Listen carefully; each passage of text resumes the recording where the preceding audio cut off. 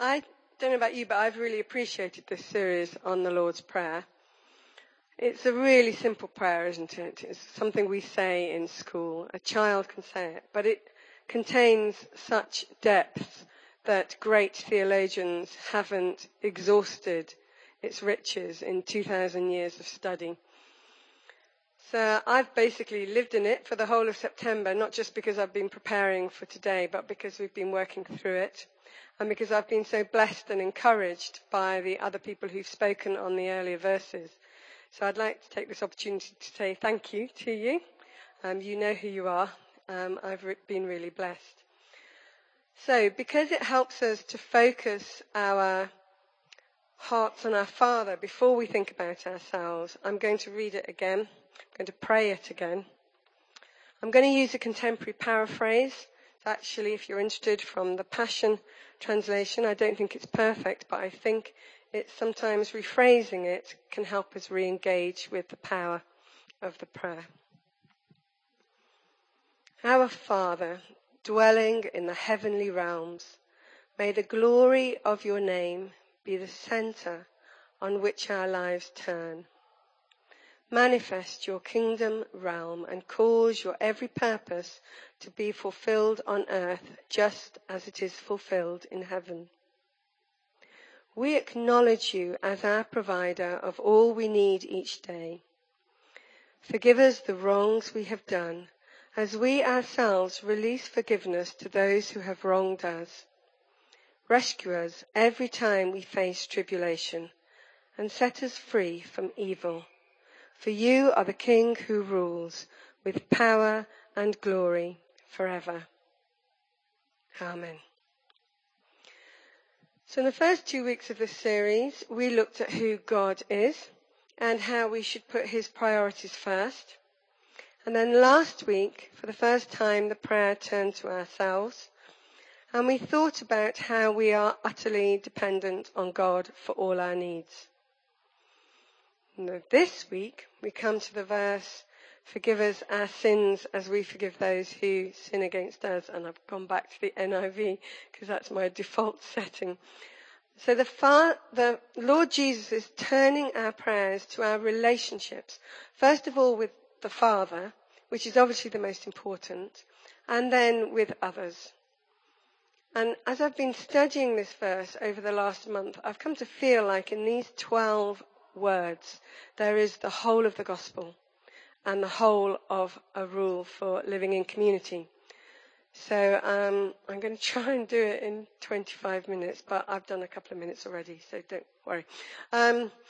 So Martin Luther obviously had our first reading from Luke in mind, because when he writes about this particular verse, he says the world is divided into two groups of people. Those who think they're quite all right, thank you very much, and those who know that they aren't. In other words, like the Pharisee and the tax collector. Now that might be a little bit of an oversimplification, but the point he went on to make is that what actually counts is a completely different separation, which is whether you know that you have been forgiven by God or not. Of course, he says, there's actually only one type of person. Everybody is not really good enough and needs God's forgiveness. But some people realize it and some people don't. When I first became a Christian, just before I went to university, I was going out with someone from sixth form who wasn't a Christian. And I had a feeling this might become a bit of an issue. And I told him I thought we should split up. When I explained this was because I had become a Christian, which I admit I did very badly because I didn't really have the words for it at that time, he said he didn't think that was a problem. He was quite happy to carry on going out with me, which I think was very nice of him, really. But he added, he was really surprised that I, of all people, needed such a crutch, because he'd always seen me as a very strong person. And that was when I knew the relationship was really over. The idea that my new faith was a crutch was just ridiculous. It sort of implied that if I didn't have it, I could struggle along just about okay. I was only a baby Christian, but I already knew that it was not just a crutch. It was more like a stretcher, or possibly a life jacket, or even a parachute.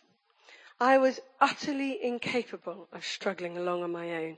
I couldn't live up to my own standards, let alone anybody else's, and certainly not God's. And I had recently become convinced that God did actually exist, so there was nothing for it but to just throw myself on his mercy and ask for forgiveness. Later on, I learned that there's a bit of jargon for that. It's called repentance. So what is God's forgiveness like? Well, a couple of weeks ago, while the men were having a fabulous time at the Poplars, it was incredibly sunny here. It was the last really hot day of the year. But I felt a bit down because Andrew was away. So I made myself some breakfast, and I thought as a treat I'd go and sit outside on the balcony and have breakfast in the sun. It was just amazing. The warmth of the sun went through to my bones, and because it was September, I didn't worry about getting burnt. It was just perfect in every way. And as I sat there, I felt that God was saying, this is a picture of my forgiveness. Not a complete picture by any means, but a picture nevertheless.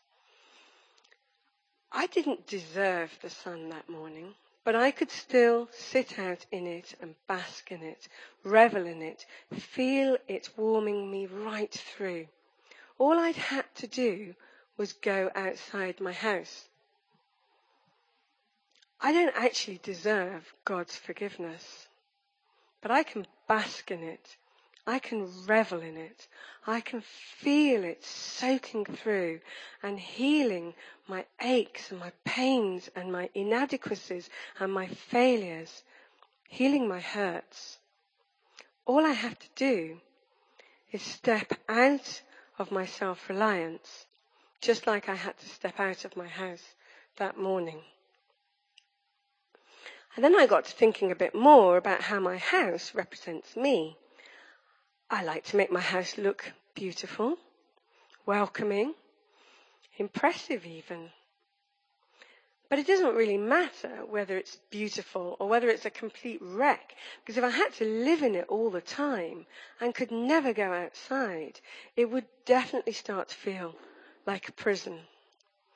And that's like my life. It doesn't matter how fantastic my life is or whether it's a complete wreck. If I'm totally dependent on what I can build myself, then I'm never going to experience the joy of stepping out into God's freedom.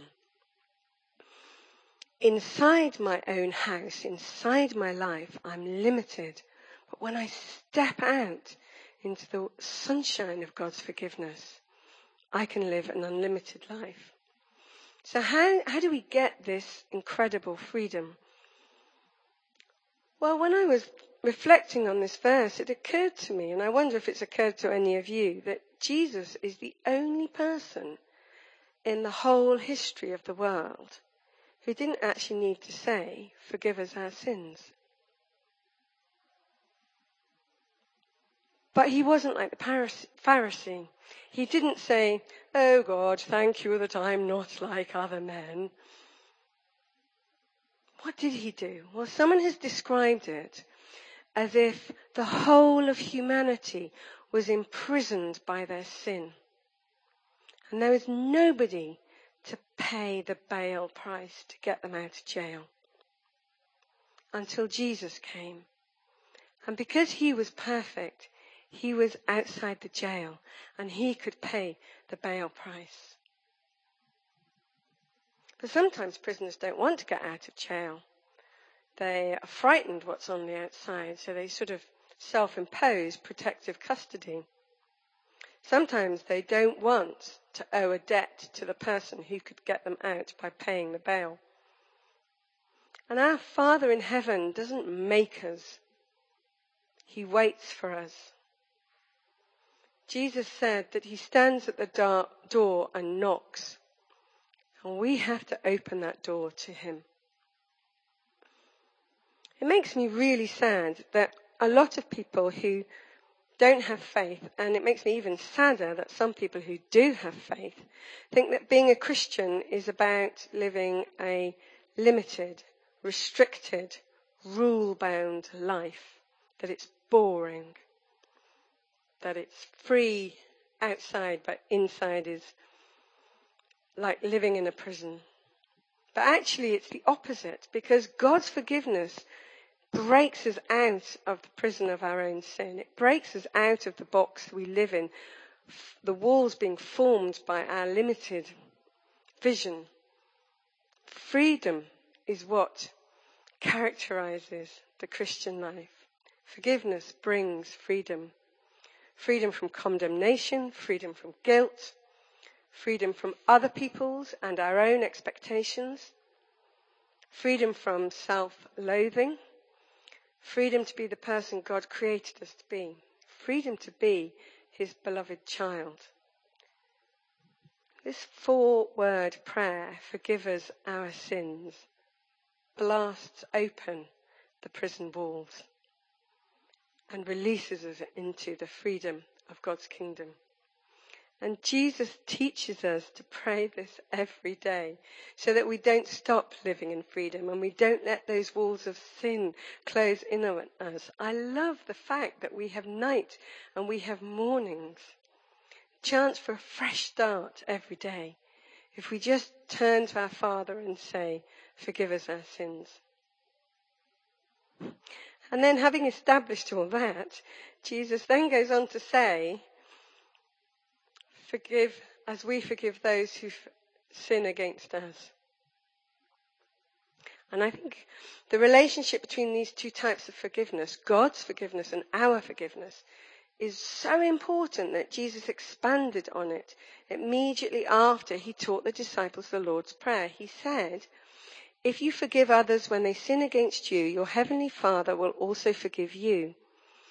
But if you do not forgive others their sins, your Father will not forgive your sins.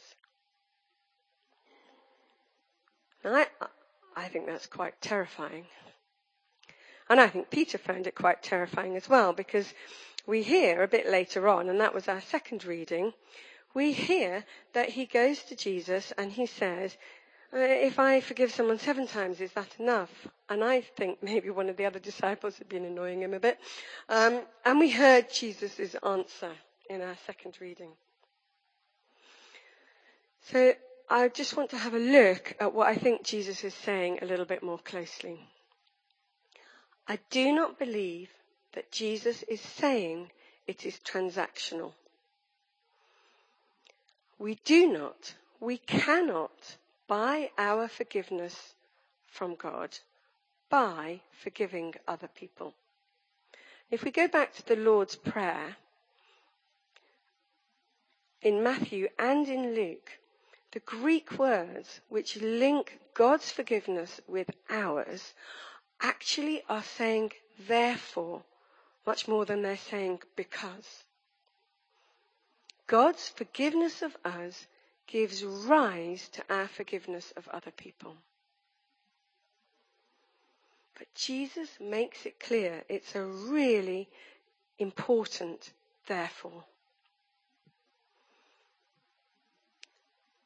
So first of all, our experience of God's forgiveness changes our hearts so that we are able to forgive other people who have hurt us. If it doesn't, it implies that we don't really understand properly who God is and how much he's done for us. It's part of loving like God, living in community. It's essential, in fact, to do what God calls us to do and live in community. But he doesn't expect us to do it in his own strength. Of course he does. He doesn't expect us to do it in our strength. He sends the Holy Spirit to fill us with his love. We do it in his strength. What does that mean? If we are unable to forgive others, then the Holy Spirit cannot be living in us. First point. Second point, Jesus teaches us to not judge others. Judgment belongs to God. In fact, he says, take the log out of your own eye before you try and take the speck out of your neighbour's. If we measure up somebody else's sin and we decide that it is worse than ours, it's unforgivable, in fact. We're setting ourselves up as a judge over them. And that's actually sin. So we can't ask God to forgive us if we are deliberately choosing to carry on sinning in this way. I want to share a story with you that helped me understand this. Early in 1944, Corrie ten Boom and her sister Betsy were arrested in Holland for hiding Jews from the Nazis. They were sent to Ravensbrück concentration camp. Betsy sadly died there, but miraculously, due to a clerical error, Corrie was released at the end of the year. After the war, she opened a convalescent home for others who'd been released from concentration camps. And there she shared how Betsy had transformed the atmosphere in their dormitory in Ravensbrück through her practical love of others. Even praying for and forgiving the guards, to Corrie's constant astonishment. One day after the war, Corrie was invited to speak in Germany. And after the talk, a man she recognized came up to say how much her gospel message of forgiveness had meant to him. He had been a particularly sadistic guard in Ravensbrück. He went to shake her hand, and she found herself frozen, unable to move. She wrote about it in her book, The Hiding Place. Even as the angry, vengeful thoughts boiled through me, I saw the sin of them. Jesus Christ had died for this man. Was I going to ask for more? Lord Jesus, I prayed, forgive me and help me to forgive him. But she still couldn't lift her hand. So she prayed again, Jesus, I cannot forgive him. Give me your forgiveness. She said that as she finally shook his hand, this sort of wave of love came out of her towards him. She discovered it is not on our forgiveness any more than on our goodness that the world's healing hinges, but on God's. When he tells us to love our enemies, he gives us, along with the command, the love itself. Corrie went on to run rehabilitation centres in Germany for homeless and traumatized Germans. Now her story, I think, illustrates another reason for forgiving others. Just as being forgiven by God brings us freedom from guilt, forgiving others brings freedom as well from anger and bitterness. As long as you are still bearing the pain of unforgiveness of other people's sins against you, their sin is actually imprisoning you. When you forgive them, their sin is no longer damaging your relationship with your Father in heaven. Your forgiveness of them blows open the box or the prison that their sin has put you in with the power of God. You can live outside in the light of God's love and forgiveness rather than in the prison of man's wrongdoing and hatred. This is a huge subject, and I feel I'm really only scratching the surface, but there are some things that it's really important to know that forgiveness is not. Forgiving someone does not mean saying or pretending that they haven't done anything wrong. Forgiveness does not mean, and I can't emphasize this enough, that you have to remain in a place where you are being harmed. Forgiveness does not remove the need for punishment of crimes. And forgiveness is not always instantaneous. It is very often a process. It took Corrie ten Boom many years before she reached the point where God was introduced her to that God. And even then, it was a struggle for her before she could truly forgive him. And finally, forgiveness heals your spirit, but it does not mean that all the emotional and physical consequences for you are dealt with immediately. You may need much time and prayer, counselling, even medical treatment. And some things will only be put right in heaven. What do I mean by that? Well, I'm going to share a bit of a silly example, you might think. My son was mad on sport until he broke his leg in a rugby match when he was age 13. Really nasty break. And it essentially ended his sporting career. Now, he'd forgiven the lad who fouled him before he got carried off the pitch on a stretcher. My son got carried off the pitch, not the boy. But that accident has consequences. And it still has effects in his life today. But God has a way of redeeming those consequences. We just have to trust him with them and not try and do it ourselves. My son doesn't play rugby or cricket anymore, but he's very happy. He works for the RSPB in Scotland, and on his days off, he runs up and down mountains. There's one final point that I want to make about forgiveness. Before I finish, you'll be pleased to know, you need to forgive yourself as well as others. Some of us struggle to believe that God really loves us, that he has really and truly forgiven us for everything we've done wrong and will carry on doing so if we continue to trust him.